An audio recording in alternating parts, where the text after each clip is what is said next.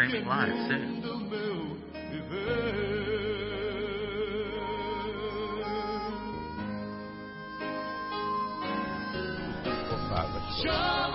stand by. We'll be streaming live soon. Oh, yeah. Born ready. Out of season. That's exactly right. Please stand by. We'll be streaming live soon. Amen. Okay. We got a problem with the camera. Half of my head is on the roof. So let's take a look. That's lower. You're going up. Okay, right there. But you got to stop it. Yes, that's good. I think it's good. I think it is. Good morning. I hope I didn't offend you or perhaps scared you to see my head move in the screen.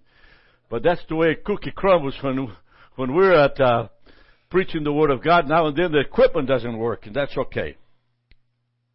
Let's have a prayer to begin this morning. Heavenly Father, we thank you, Lord, for the goodness and the kindness of your presence with us. We thank you, Lord, that as we look at what has happened to this great prophet of yours, Prophet Elijah, that we learn from his learning, we learn from his doing, we learn from the things that occurred between chapter 17 and 22 of 1 Kings. God, your word teaches abundantly. It disciples us to do things we never done before. And most of all, it helps us to understand your perfect will. And Lord, I confess to you this morning that it's very simple. Have no other gods before Him is really what it's all about on these 5 chapters. So Lord, we begin this morning praying for our mission in Brazil, praying for what's happening there, God, praying for the goodness and the kindness of your Holy Spirit as we teach you this morning in Jesus' name. Amen. Well, good morning to you. Chapter 17 of 1 Kings is the beginning and the entrance of Elijah into a great affair of war and death and a lot of blood spilled. And so I want to look at pieces of chapter 17 of 1 Kings, all the way to 18, 19, 20, 21, 22, and look at small pieces and share with you what God is trying to get through. What is in the mind of God as to what pertains to what's going on specifically. And so, let me do that. Elijah was a Tishbite, means he's a inhabitant of Gilead. And of course, he's one of the great prophets of the Lord. The situation in the land of Israel was in terrible despair. They were worshiping other gods. God of Baal, Ashtaroth, which are wooden poles that are carved and describing their God. And the God here that they're trying to worship is the God of rain, the God of the sun, the God of the clouds, instead of the God of the universe, the Creator. And so, God told Elijah to do this. Send to Ahab, the Lord God of Israel lives, whom before I stand, and there shall not be dew nor rain these years according to my word. That was the word that came from heaven. And of course, this is the beginning of God's great plan to bring water upon Israel, but also convict them of what they've been doing. You see, the initiator of the movement and the will of God into the land of Israel is by a prophet. And he simply says, it's not going to be dew nor rain until I say so. Now, chapter 17 then begins with Elijah being taken into a small little ravine out of Jordan, close to the lake of Galilee, south of the lake of Galilee. And for a period of 3 years, there had been no rain. And Elijah stayed there, being ministered by havens, and of course drinking water that God had provided. Water, bread, and of course in meat. These birds brought it to, not the water, but the meat and the bread was brought morning and afternoon and evening.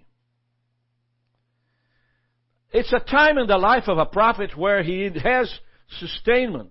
He is provided for. But he is not within the will of God yet. You see, when God wants to use you, He will test you. He will put you in a position where only Him can do for you and nobody can. And I have an interesting story about that. This ministry, this small little ministry you see here, the green screen, and of course Andy here. Andy was with us for a period of a year, teaching now and then. I had no idea of the skills and who Andy Hines was in terms of computers. Well, John Dunn decided to move into another ministry and prepare for the will of God in his life. And suddenly, I had nobody to run all of these cameras in this large studio where I'm in. And of course, what really happens is that Andy spoke up and said, I can do this. And of course, for the period of the last year, he's been doing it and doing actually better than anybody else. You see, God was preparing me for what He wanted to do. I didn't know what the future was. I didn't know what He was going to do. But I knew that as I was left alone in this office, the Lord had a plan and had a will. Now, after Elijah stays at that little ravine, that little brook, for a period of 3 years, 2.5 years, God told him to go to Zarephath. Now, Zarephath is a trade where the ships will come in below Sidon, right there on the Mediterranean Sea. It's a little village there, Zarephath, which belongs to Sidon. And there he met a woman that had not at all food whatsoever left over. And God taught Elijah how to speak food and oil and wheat into the jar so she could make a cake. Not only she would eat some, Elijah would eat some, and God provided the abundance of all that Elijah needed in terms of food. Now, remember now, he was fed by ravens. And suddenly, he is now being fed by a woman. Notice that instead of birds, God provided a widower that had a son. By the way, the son dies, and Elijah takes him back to his room and lays on top of him, and the boy becomes alive again and is resuscitated from death. So, the events that take place between Zarephath and the Kerith Ravine are miraculous events. What does that mean? It means that as you begin to serve the Lord, now and then He heals somebody completely. In other words, a healing at times is not just for the benefit of the person that is sick, but for the person that is praying. And a miracle of that kind brought Elijah the prophet to now take seriously that there's something that God wants to do in his life. You see, so miracles in the New Testament shared with Jesus what He really needed to do and where He needed to go in order to speak the kingdom in Capernaum especially, where nobody believed in Him, including His family. And so, you begin to realize that as this boy comes alive, and he stretched himself upon the child 3 times, and cried unto the Lord and said, O Lord my God, I pray you, let this child's soul come into him again. What a great miracle performed by the mouth of Elijah. Who healed? Who performed the miracle? God did. Who called into being? The voice of the prophet. And so, the next thing that happens, it's on verse 18, verse 1. It came to pass after many days that the word of the Lord came into Elijah in the 3rd year of the drought. Notice that God is counting the days of the drought. Now it's 3rd year. And he calls his prophet and says, show yourself unto Ahab, and I will send rain upon the earth. Show yourself unto Ahab, and I'll bring water upon the earth. So now, there's a 3rd engagement. First, the ravine. The birds feeding you bread and meat. Second, the resurrection of a little boy. The provision for the family of food. And now suddenly, God speaks to the prophet. So I want you to see that a miracle moves forward into, it's a signal. It's an idea that God is in charge and has a plan. A miracle is a performing move of the Holy Spirit that ushers greater things. It's not something that happens and everybody forgets about it and that's it. No, sir. A miracle, when God performs a miracle, it's like fireworks. When it begins, fireworks in the 4th of July, and you're sitting on your back of your truck looking to the sky, it begins with one big old flash, pow, and the star goes everywhere, and it just moves so beautifully. Well, it's like the Lord. The first one is an indication that there's a lot more to come. And you have to sort of sit back and see what He is doing, and how He is doing it, and why He is doing it. Because God has a plan. The Lord had a plan when He called Elijah out of Gilead. He doesn't make a plan after he arrived. The plan was done when he arrived. Same thing with you. The plan of God for your life is completely done. The question now is to allow you to be a partaker of that, and to hear it, and to learn how to see, how to apply, how to be together. And if you be patient enough, there will be a lot of stars and a lot of movements in the realms of the Spirit of God all over the earth. Now, and so, as the Lord God lives, there is no nation or kingdom whither my Lord has not sent to seek you. And when they said, He is not there, He took an oath of the kingdom and the nation, and they found you not. In other words, Elijah wanted to find, Ahab was looking for Elijah in a very terrible way. He needed to find this man. Notice that instead of wanting that, he needed to seek God. And the Lord would tell him, Ahab, here's what you need to change. This is what you need to do. When you begin to try to find the prophet instead of the one who runs the prophet, you always make a mistake. People think that because I pray for somebody, they were healed, that I could be praying for you also. Not really. You seek the Lord, and the Lord will tell me where to go and who to pray for, not you. So, it's an interesting thing that's happening here. And of course, the man that is talking to Elijah here is it's a man called Obadiah. Obadiah is an interesting character. He works in the palace of Ahab, but he serves God Almighty. He does what Ahab tells him to do, the evil king Ahab, but at the same time, He knows the God of Israel, the God of Abraham, the God of Isaac, the God of Jacob is his provision. It's a mental state of righteousness. It's a mental state of goodness and kindness. You need to know who's doing it, what is doing it. In other words, you need to know who's in charge every time there's an explosion.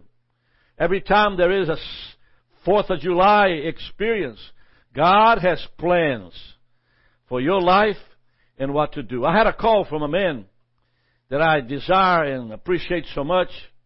He is in charge of one of the most powerful ministries in the globe.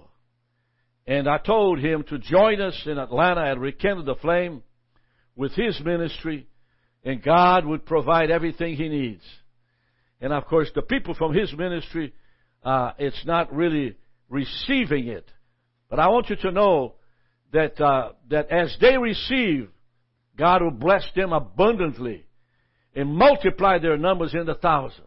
And so, after finding Ahab, it came to pass when Ahab saw Elijah, he simply said, "Are you he who troubles Israel?" Yes. In other words, I'm the one who God uses to tell you something. There will be no rain and until at my word. And so Ahab sent out the children of Israel, gathered the prophets together at Mount Carmel. And the number totally was about 850. 400 were supported by Jezebel. And Elijah simply put a point into question. Let's go get to Mount Carmel. And we build this altar with a trench of water around, get a bull, quarter the bull, put on the altar, call upon your God to send fire.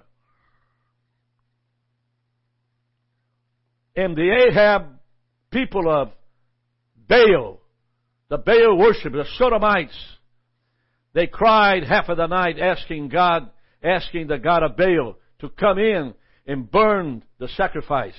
Nothing happened. They cut themselves with knives, asking that the God of Baal would come and take the sacrifice. Nothing happened.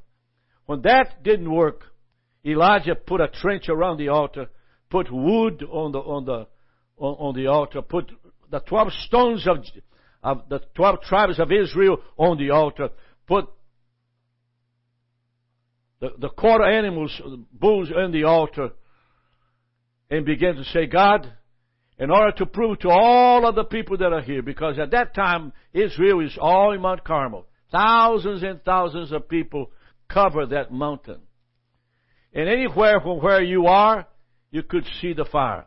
Remember, when you are in Florida and you want to see a large ship rises from the ground up and go into the atmosphere, a rocket, you can see at the bottom the powerful fire and the thrust of engines burning fuel to elevate that powerful craft into the sky. You could see from far away the fire at the bottom. The same thing with Mount Carmel. You couldn't see the actual site, but you could look to heaven and see the fire that came from heaven. And it consumed every bit of it. Licked the water, the wood, the trenches. It licked the stones. It licked the animal that was quartered. It was a total cleanup. And God then gave Elijah the power to take them into Mount Carmel below and slaughter 400 men. Now, by now you probably wondered, it's over. There's no more battle. There's nothing that we need to do. But not really. You see, I told you that when the fireworks begin, one burst of fireworks on the heavens and 5, 10, 15 at the same time doesn't actually identify and finish the scenario and festivities on 4th of July spiritual. So what happens? Rain now is about to come. And so Elijah said unto Ahab, now listen, Ahab is the king of Israel. He saw what God did. He saw the fire from heaven. And so Elijah says to him, get up, eat and drink, for there is a sound of abundance of rain. It's going to rain. And Ahab went up and eat and drink, and Elijah went to top of Mount Carmel, and he cast himself down upon the earth, put his face between his knees, and said to his servant, go up now, look toward the sea. And he went up and looked, and there's nothing. And it came to pass on the seventh time, there was the size of a hand, a little cloud. And Elijah said to Ahab, prepare your chariots, get down, for the rain is coming, and it's heavy rain. And it came to pass, and meanwhile, that the heavens was black with clouds and wind, and there was a great rain. Now the rain here is a symbol that God worships, God loves His worshipers. God loves the praises of His people. God loves righteousness and holiness. And when that is accomplished, that is implemented in the kingdom of God. Now you probably say, Rick, what can I do in my church to change the scenario of the way we are? Our offerings are not going to be any good. It's just enough to pay the bills. Not many people are responding to the message. There's something wrong. You need the rain. Now, how does the rain come? Financially, spiritually, psychologically, mentally. Rain comes when you repent of your sins. Forgiveness and repentance is critical in the life of the church.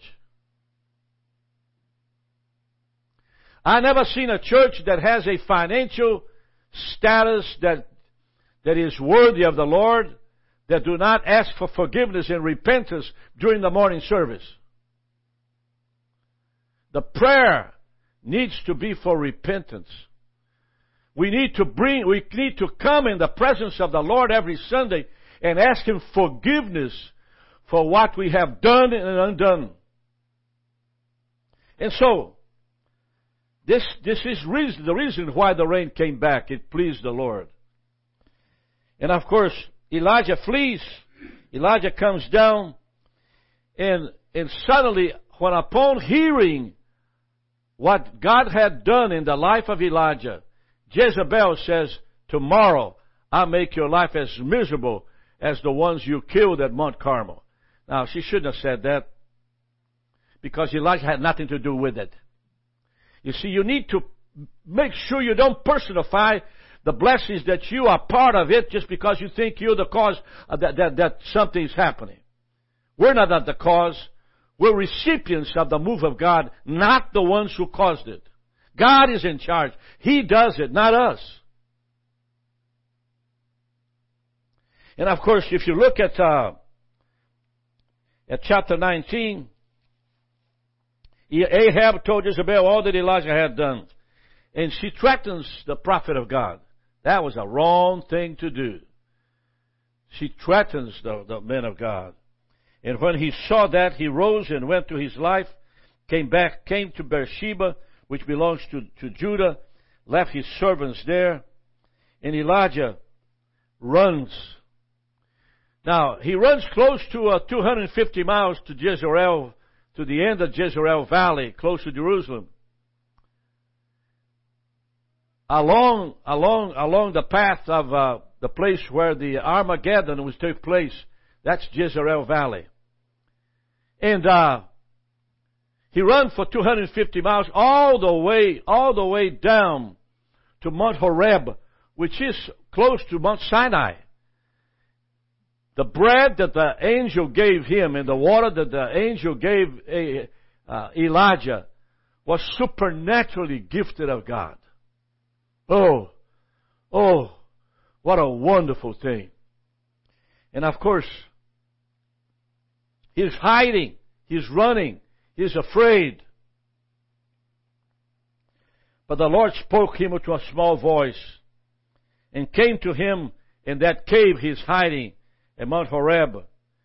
And then the Lord said, go, return on your way unto the wilderness of Damascus.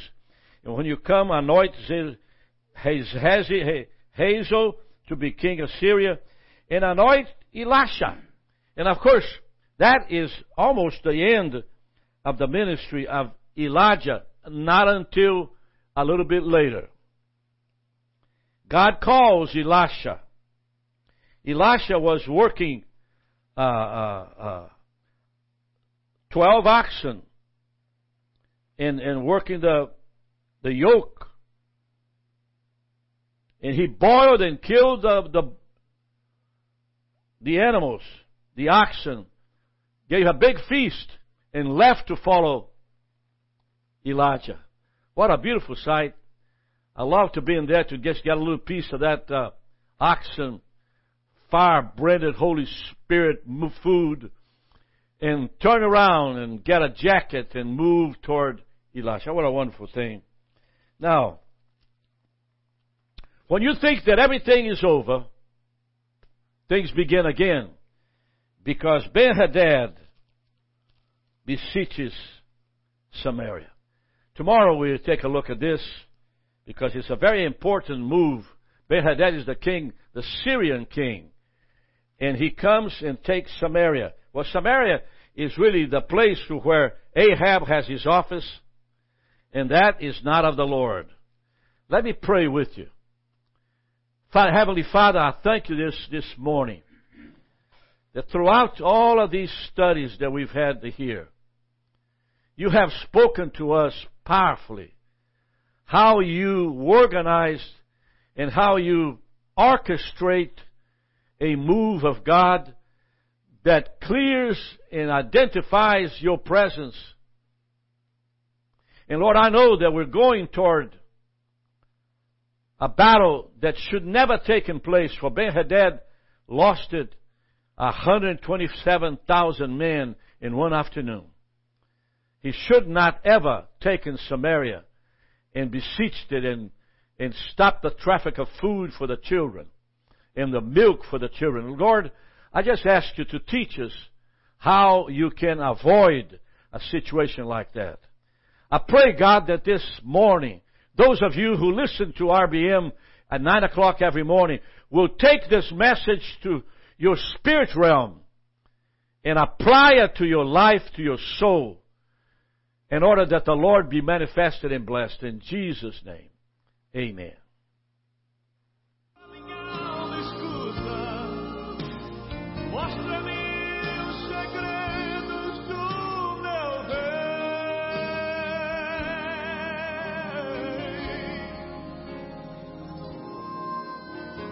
Eu quero ser testemunho, remove o erro e cria o bem em mim.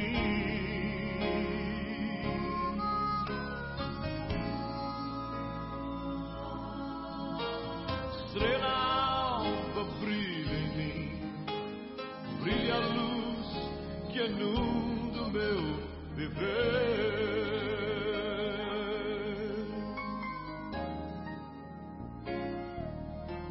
Senhor, eu vejo o mundo triste, atribulado pela ação de Satanás.